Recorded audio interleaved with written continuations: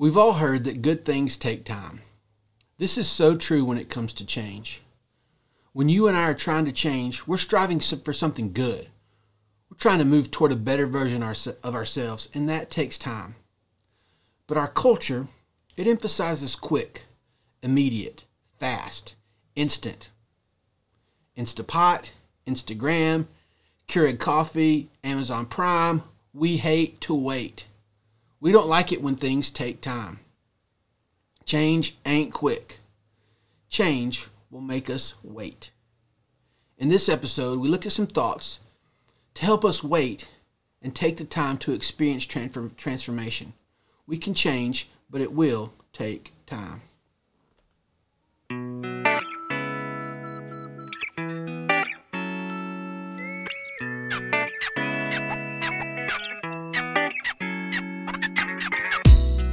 I'm thankful that you took time today to pull up a seat. I hope these few minutes together help you follow Jesus better by deepening your relationship with Him and helping you live intentionally for Him every day.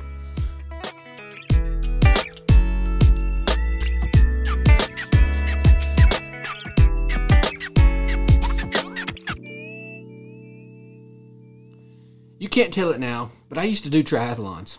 When I first started training for triathlons, I had put in a ton of miles running and a ton of miles on the bike. I could do those pretty easily, but I hadn't swam at all. So I started training. I got a membership to the Y, got the goggles, and went to the pool. A 25-yard pool. I jumped in to swim my first lap, and it took me forever to get to the other end of the pool. As a matter of fact, I remember stopping, thinking I'm about to hit the wall. When I looked up, I was only halfway down the pool.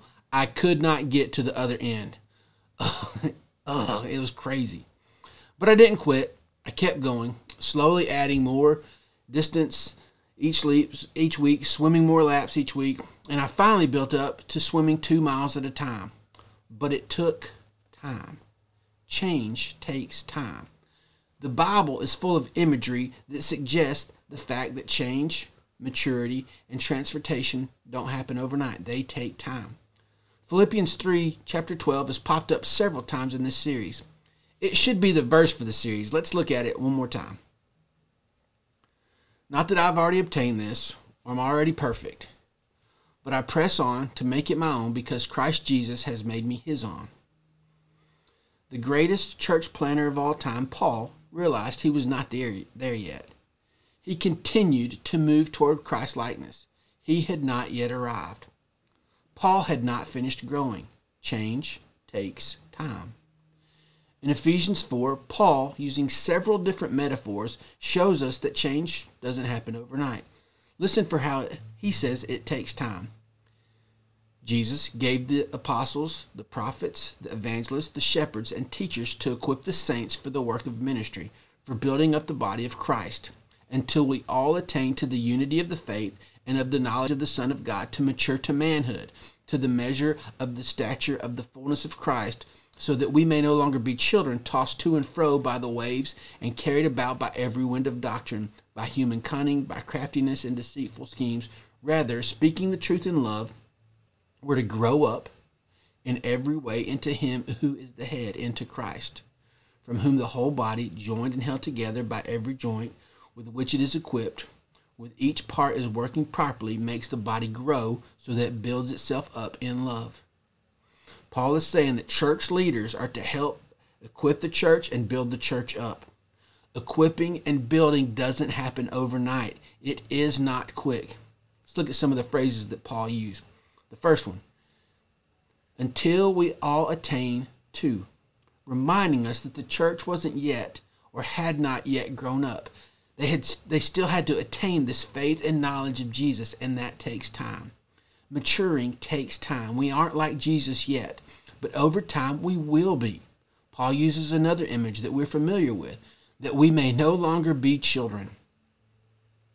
We aren't grown into mature followers of Christ yet. But as time passes, when we put in the effort, we will grow in our knowledge of Jesus and be more like Jesus. Paul also says that we are to grow in every way into Christ. I ain't there yet. You aren't there yet. But as time passes, with some work on our part, we can grow into mature followers of Jesus Christ. We can kick some of those habits. We can be more like Jesus. Now that we've seen from the Bible that it does take time to change, here are some tips to help us handle the time aspect of the change formula. First, we've got to commit to the long haul. We got to realize it's going to take some time. The thing that you were trying to change didn't happen overnight, so you can't expect it to change overnight. It will take some time, so get going. Second, track and celebrate your progress. If you've been tracking with us very long, you have heard me say the Christian life is like up and to the right graft. There'll be some up and downs, but over time you'll see some progress up and to the right. So track your progress. Let's say you're trying to quit a bad habit. Make a ticker somewhere to show how many days in a row you did not do that bad habit. After a week of kicking that bad habit, celebrate. After a month of kicking the bad habit, celebrate. After 3 months, celebrate. After 6, after 12 months, celebrate big. Just make a tally somewhere. Make a mark somewhere every day that you win, then celebrate. Third, dispense grace to yourself. Chances are you or I are going to stumble and we're going to fall again. So forgive yourself, get up, and start fighting again. For more on forgiving yourself, go back and look at episode 40. Remember, you would give grace to someone else that was struggling the way that you are, so give yourself some grace. Fourth, recruit some others to walk with you. We will look at this more in the next episode, but for now, find people that will encourage you and hold you accountable. 2 verses that help me handle the time aspect are Hebrews 12, 1 and 2, and Acts 20, verse 24. Here's what Hebrews 12, 1 and 2 says. Therefore, since we are surrounded by so great a cloud of witnesses, let us lay aside every weight and sin which clings so closely, and let us run with endurance the race that is set before us, looking to Jesus, the founder and perfecter of our faith, who for the joy that was set before him, he endured the cross, despising the shame, and is seated at the right hand of the throne of God. One day, I'm going to get there. One day, my race will be done. One day, I'm going to be able to run fast. Acts is more about our purpose, but it reminds me that finishing is down the road, and I have to keep pushing toward finishing. This is what it says. But I do not account my life of any value, nor as precious to me, if only I may finish my course and the ministry that I have received from the Lord Jesus to testify the gospel of the grace of God. Change takes time. Commit to the long haul. Track your progress and celebrate your wins.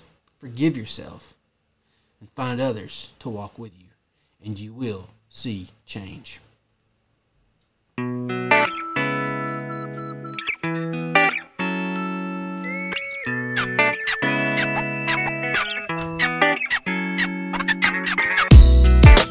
Thanks for taking the time to listen to this episode of Pull Up a Seat. If you've not yet subscribed, do that now so you can get content as soon as it comes out.